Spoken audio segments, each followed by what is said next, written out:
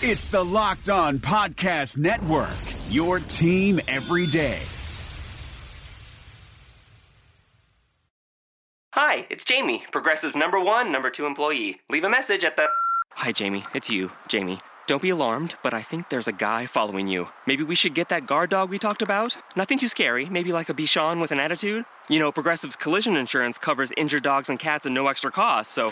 Wait, the guy stood up when I stood up. He's on the phone. He's looking right at me. Oh, wait, it's just my reflection. Don't tell anyone about this.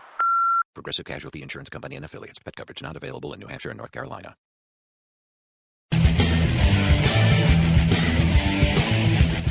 You are Locked On Jazz, your daily podcast on the Utah Jazz. Part of the Locked On Podcast Network, your team every day. It is Locked On Jazz for the 10th of October. The Jazz blow out the Suns in preseason game number 4. We'll talk about what was relevant on the floor. Quinn Snyder with some interesting comments before the game, and we'll touch on that. And finally, we'll elaborate a little bit more on why Houston looks so good and Oklahoma City looks so bad in the PAAC offensive ratings. It's all coming up on today's edition of Locked On Jazz. Pow. How are you? I'm David Locke, radio voice of the Utah Jazz, Jazz NBA insider. Thanks so much for tuning in to today's edition of Locked On Jazz, your daily Utah Jazz podcast, taking you in, giving insight that you can't get anywhere else. It's available to you on your iTunes, Android, Alexa, or your Google Home. Whatever it is that you want to listen to, we try to be there for you, as well as Spotify. So I hope that's give you all the options that you need. Today's show is brought to you by Grip 6 Belts. It's my friends at Grip 6. They have done a wonderful job creating a unique belt, Utah company, and I'm fully on board with my Grip 6 belts. All right, let's dig into, go to grip6.com, by the way, use the code LOCK20, you get 20% off. I'll tell you a little bit more about them coming up. So let's dig into last night. The Jazz forced 31 turnovers. They blow out the Phoenix Suns. The Suns looked awful. They didn't seem to have much structure of what they were doing. They're not a good passing team. They have interesting players. Devin Booker can really shoot it. Eric Bledsoe should be all right, but Josh Jackson is going to be nice. But they almost look as though they have no cohesiveness. So it's almost my turn, and then it runs out, and they throw a pass, and in turn, they look terrible. And the Jazz made them look terrible. There were some interesting things to the game, though.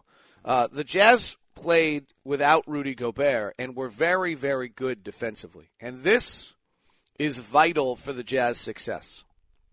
So last year, when Rudy was on the floor, the defensive rating was a 100.6, and when he was off the floor, it was a 107.5. Okay, so huge discrepancy.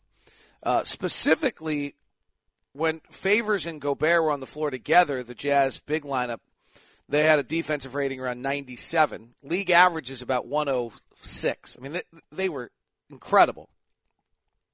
When Joe Johnson and Rudy were together, the defensive rating was about 103, so they were still really, really good. When Joe Johnson and Derek Favors were together, the defensive rating was 124. So that was an unmitigated disaster. Last night, the Jazz started with Ekpe Udoh and Derek Favors. And then as the night went on, they went to Favors and Johnson, Udoh and Johnson, Favors and Jerebko, Udoh and Jerebko. And they had a good defensive night. There are some things the Jazz can do defensively with Favors and Udoh that they can't do with Gobert. With Gobert, he's so big and he's such a great rim protector that how you guard the pick and roll, there's not a lot of options. I mean, you're going to basically drop Rudy Gobert equal to the roller, protect the rim, force him into a mid-range jumper, and seal the paint. With Favors and Udoh, the Jazz are able to go out on the floor, and the big can come equal to the pick, or even at times last night, Favors came beyond equal to the pick. Now, he was big enough and tall enough that certainly Tyler Ulis couldn't, but Eric Bledsoe really couldn't get the passes over, or the passes had so much airtime on them that the Jazz had rotated well defensively and then just jumped into the passing lane and took the pass. it's a different approach. It makes the ball handler a little more uncomfortable. It takes the ball out of the hands of the primary ball handler most of the time. There's some value to be able to have bigs that can do that as well. Udo and Favors both seem to do it well. Udo really had another. Derek did too. Derek, they both had great defensive games. And Udo is a little more stunning just because we haven't seen it before, and we weren't. I wasn't aware of it. I mean, I knew when he was drafted by the Warriors, the defense was his calling card. But he's only 6'9". I just didn't realize how long he is and how long he plays. There were plays last night where he reached in and was able to knock it away from Bledsoe on a steal, where he's out on the floor playing at 25 feet and has enough agility to reach in and knock it away. There were others where he blocked the ball at the rim where guys just didn't think he could get to it. It's as though they see his stature at 6'9" and just assume that he doesn't have the ability to go the next step, which is to then have these long arms and reach. Derek was just active and moving and around and impacting the ball and setting walls. And there were times where he would drop the pick and then Bledsoe couldn't penetrate because they ran the big. He'd see the big body, and then there were times when he came up aggressively. And it just showed the Jazz had some different defensive things to do. Now, Joe Johnson is not a great defensive player at this stage in his career. And teams are going at him a little bit, and the Jazz are going to have to figure that out. And Jerebko has not played very well yet in this preseason, despite what he's capable of. So that's going to be an ongoing issue, is how the Jazz, and we'll monitor on this show endlessly, is what the Jazz defensive ratings are based on their big combinations. And we'll keep an eye on it. But it's a huge storyline to the season. If the Jazz are going to be as good as we'd like them to be this year, and to me that's, between probably lower number than what you're envisioning. I think anything between 40 and 45 is a great success, and then we're going to get into this funny thing at the end where if we win one extra game, we make the playoffs and deem it a success, and if they don't make the playoffs, we're going to deem it a failure, and it's probably going to be dictated as much by the fact that the Jazz got screwed on the schedule for a few games and don't get to play some of the bad teams as many times as other teams do. So that's, that's probably where we're heading. There's your foreshadowing of the season. But if they can be 42, 43, 44, 45 wins, to me that's really impressive. And to do that, or even be a little above that, the key is going to be playing good defense when Gobert's off the floor, being 48 minutes of defense, and then that's related to whether Favors is able to maintain health and body movement, and what Udo's able to do. Udo's good, and he's also crafty around the rim. But then again, this was against Phoenix and Alex Len, and Phoenix really looks terrible, and the Jazz are going to play another very poor team tonight in the Lakers. So not until the Jazz go and play the opening stretch of the season, Denver, Minnesota, Oklahoma City, are we really going to have an idea of what the Jazz are capable of doing on any level. The other one last night that was interesting was pregame with Quinn Snyder, and that is available to you. If I had taken an extra step this morning, I should have pulled this cut for you. But I don't have the time to do it, so I was pausing trying to figure it out. I'm actually going to the dentist this morning in Los Angeles. So if my play-by-play call sounds a little funky, that's why. Sorry, I was just cringing the idea of going to the dentist. So Quinn, I asked him about Donovan Mitchell and what you do now that Exum is out. And it was interesting that Quinn was really pretty clear that they believe Donovan Mitchell could be a point guard at some point in time, or could be, as he said, there's Russell Westbrook and there's Chris Paul. And they're both point guards and they play it very differently. But now's not the time, or at least not a heavy dosage of it. And then, moreover, talking to the Donovan after the game last night, Donovan said, "Hey, yeah, I'm thinking completely differently if I'm at the point guard position than if I'm playing off the ball. I'm trying to get 25 assists and trying to make sure everybody else is involved." And that's exactly what Quinn said, is that we don't need him thinking about every other player that's out there. Let him just be him. And he was a totally different player last night than he was when he took those minutes from Dante in the previous preseason game. So I think for the time being, you're going to see Neto play the backup point guard. Donovan's going to play the backup too. And then this is where it gets interesting. Last night, Alec Burks and Thabo Sefolosha slid over and shared the backup 3 minutes behind Joe Ingles. Joe has not had a great camp yet. He's not shooting the ball as well as he usually does. I'm not too worried about it, but he was dealing with some leg tightness issues and things like that, and maybe he's just not quite on. And so, that was an aside. His shot just doesn't. It's not as money as it was last year at 44%. That's for certain. And I think this is going to be a really hard year for Joe. I mean, he started 22 games last year. That means he didn't play a lot of games as starting against the one or the primary scorer. And a lot of times his best defensive moments are when he's able to use his size and length against point guards or shooting guards. And that was with Gordon on the floor, Rodney hurt. And now he's ended up playing bigger guys, small forwards. And I'm not sure some of his defensive prowess is as applicable in those circumstances as it is when he plays a 1 or a 2. Just a side note on that. It's interesting to watch Joe this season. I think there's some things that are much harder for him than we've discussed. We've talked about the role on Rodney and things like that, but there's much more to it. So anyway, last night with Donovan playing the 2, Neto playing the 1, then Alec Burks and Sefolosha slid over and played those backup minutes. AB's doing a nice job trying to earn playing time. He's really been fabulous in the preseason, and we'll see when the game speeds up against better opponents whether or not this holds. But he's earning some time there, so it's going to be very interesting to see how they play. And then Royce O'Neal's good. Royce O'Neal's flat out good. So you've got another wing player there that can get some time in some positioning as the season goes on. There's very, very good depth there. It means Johnson and Jerebko really are just 4s. You don't have to worry about sliding them down to 3s. And everything's kind of coming together. Udo and Gobert are your backup centers with Favors, and now it all seems to be coming to fruition a little bit, or at least coming into a clearer picture in regards to rotation. But we'll see some moments, I think, when, due to necessity, Donovan Mitchell plays without Neto or Rubio, but I think those will be rare, and I think Rubio is going to play 35 minutes a night. I mean, I think Rubio's, that's the other thing that right now everyone's doing this with 20 minutes a night.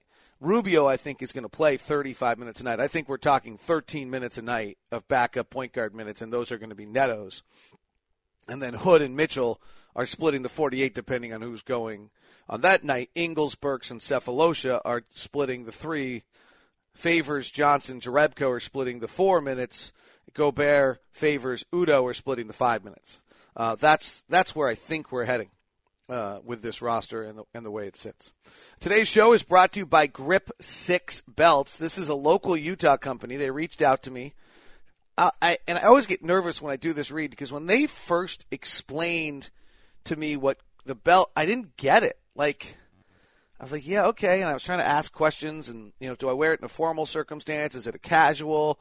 And they're like, well, it kind of can do both. And that's actually really true. I've worn it both with my suit to games and as well as just out comfortably. So here's the cool thing about Grip 6. It has no holes and no belt flap hanging out. They've created a belt where you bring in the long part of the belt through the buckle and in and underneath and the buckles and straps, and it clicks. Then the other thing that's really cool about them, because they've created this mechanism, is that the buckles and the straps are interchangeable.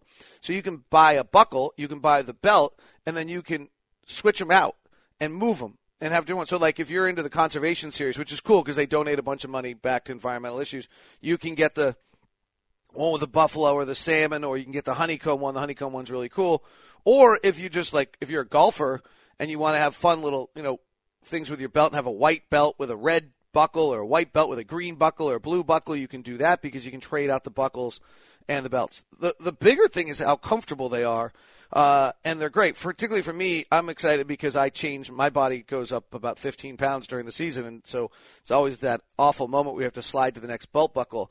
One of our listeners emailed in and said he was a big dude, and he called himself fat, but he did. He just said I'm a fat guy. He said that these are great because they don't cut at you and they're adjustable, and their Google reviews are all very good. I am a fan of the Stickley wood one and also the carbon fiber, which are a little bit more expensive buckles, but the main buckles at Grip 6 are $20 and the straps are $15. And again, they're all interchangeable, so it's really kind of a cool thing to do to play around with and make an order. They also have the new business pack where you can get it along with the new Grip 6 belt hanger. That's available for you. They have the buffet pack, which is a bunch of them, and then it's all discounted kind of nicely. So check it out. The belts are at grip6.com. That's grip6.com, and the promo code LOCK20 will get you 20% off the order. So now it's even better, right? So, your first try, you can go with a $20 buckle and a $15 strap, and then you get 20% off that. We're under $30 for really something you're going to like. I might suggest that you take advantage of the free shipping over $50 and order a few more, and then take your 20%. You're going to be really pleased. It's grip6.com. Lock20 gets you 20% off, and let me know. Let me know how you like them. So yesterday we kind of flew through some of the PAAC ratings.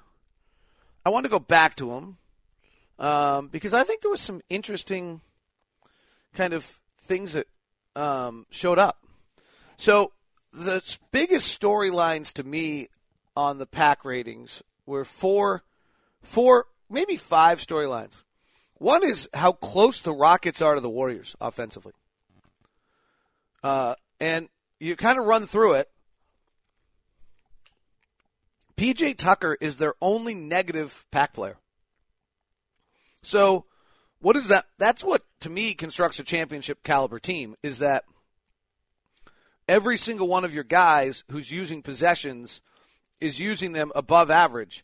And what it means is that when you force the ball out of the hands of James Harden or Clint Capella or Chris Paul, which is their primary offense, and then it goes to Ryan Anderson or Eric Gordon or Trevor Ariza or Mbah Moute, you're still getting an above average possession usage.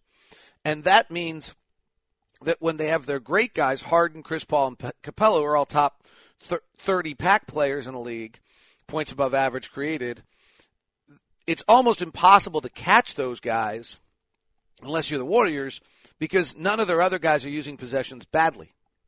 And that's really, truly the makeup of a championship team. The Warriors and the Rockets are the two teams that have offenses that are made up of championship teams. The Warriors, Draymond Green was negative last year. That's their negative last year was Draymond Green. Otherwise, they're positive across the board too. But when you total it out, the Warriors come to 10.5 and the Rockets come to 9.3. So the Rockets are right on the Warriors. The first most surprising, if I was doing it in order, is how bad the Thunder came out. And the reason is they have a ton of negative players, including Carmelo Anthony. So you have Carmelo Anthony I have him down to 17 scoring opportunities a night, which is much lower than he was a year ago. But he's a minus 0.7 PAAC player. He's an inefficient. Everybody can tell me that you're going to get Olympic Carmelo, but but I still need to see the fact that, this guy was an ISO player who still will be an ISO player who's below league average efficiency. So is Raymond Felton. So is Kyle Singler. Patrick Patterson is slightly below average, and so is Andre Robertson. So suddenly, with these guys, and Jeremy Grant's even, and Alex Abrinas is even, so your only above average PAAC players are Paul George, who's terrific, and everyone's talking about how he's going to be the one who has to change his game. That's the worst thing that could happen. Paul George is the last one you want to have changed. Steven Adams. Russell Westbrook uses 1 million possessions, but right on the league average. And so when the ball's going out of the hands of Paul George, everybody else other than Steven Adams is an average or below average possession usage player. Then when you start using Carmelo for 17 possessions a night, he's actually just flat below average.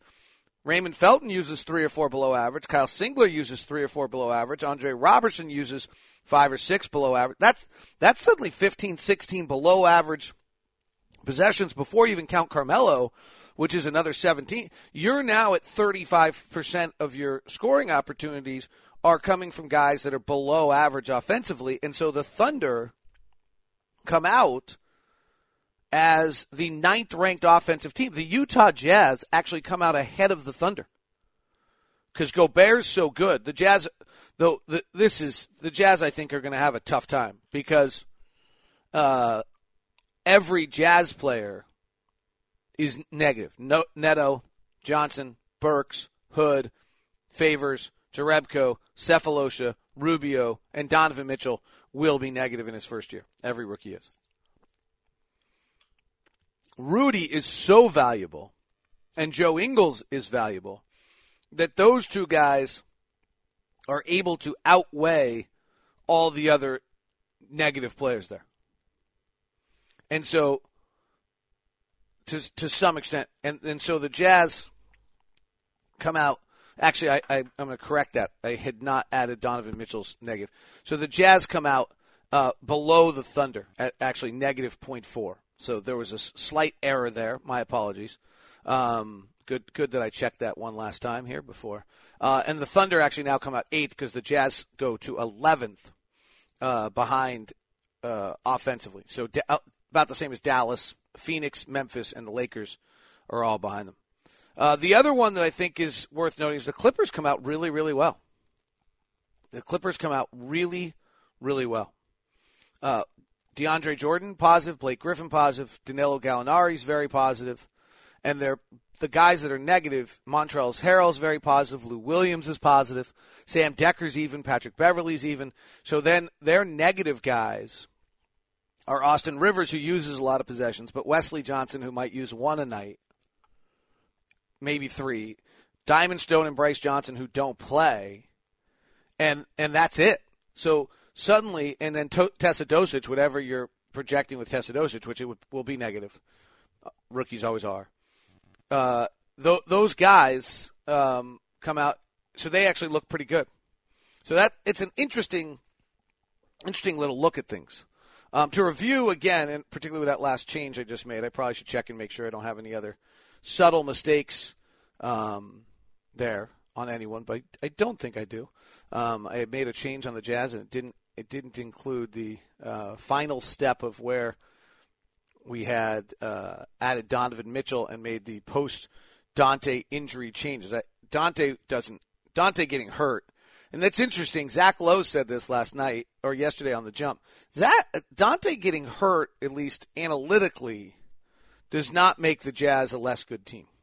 Just because Dante has not had any analytical success to make you that you're building off of when you suddenly put him into any projection systems. There's nothing that he in his young career where he's been efficient or done anything of that nature.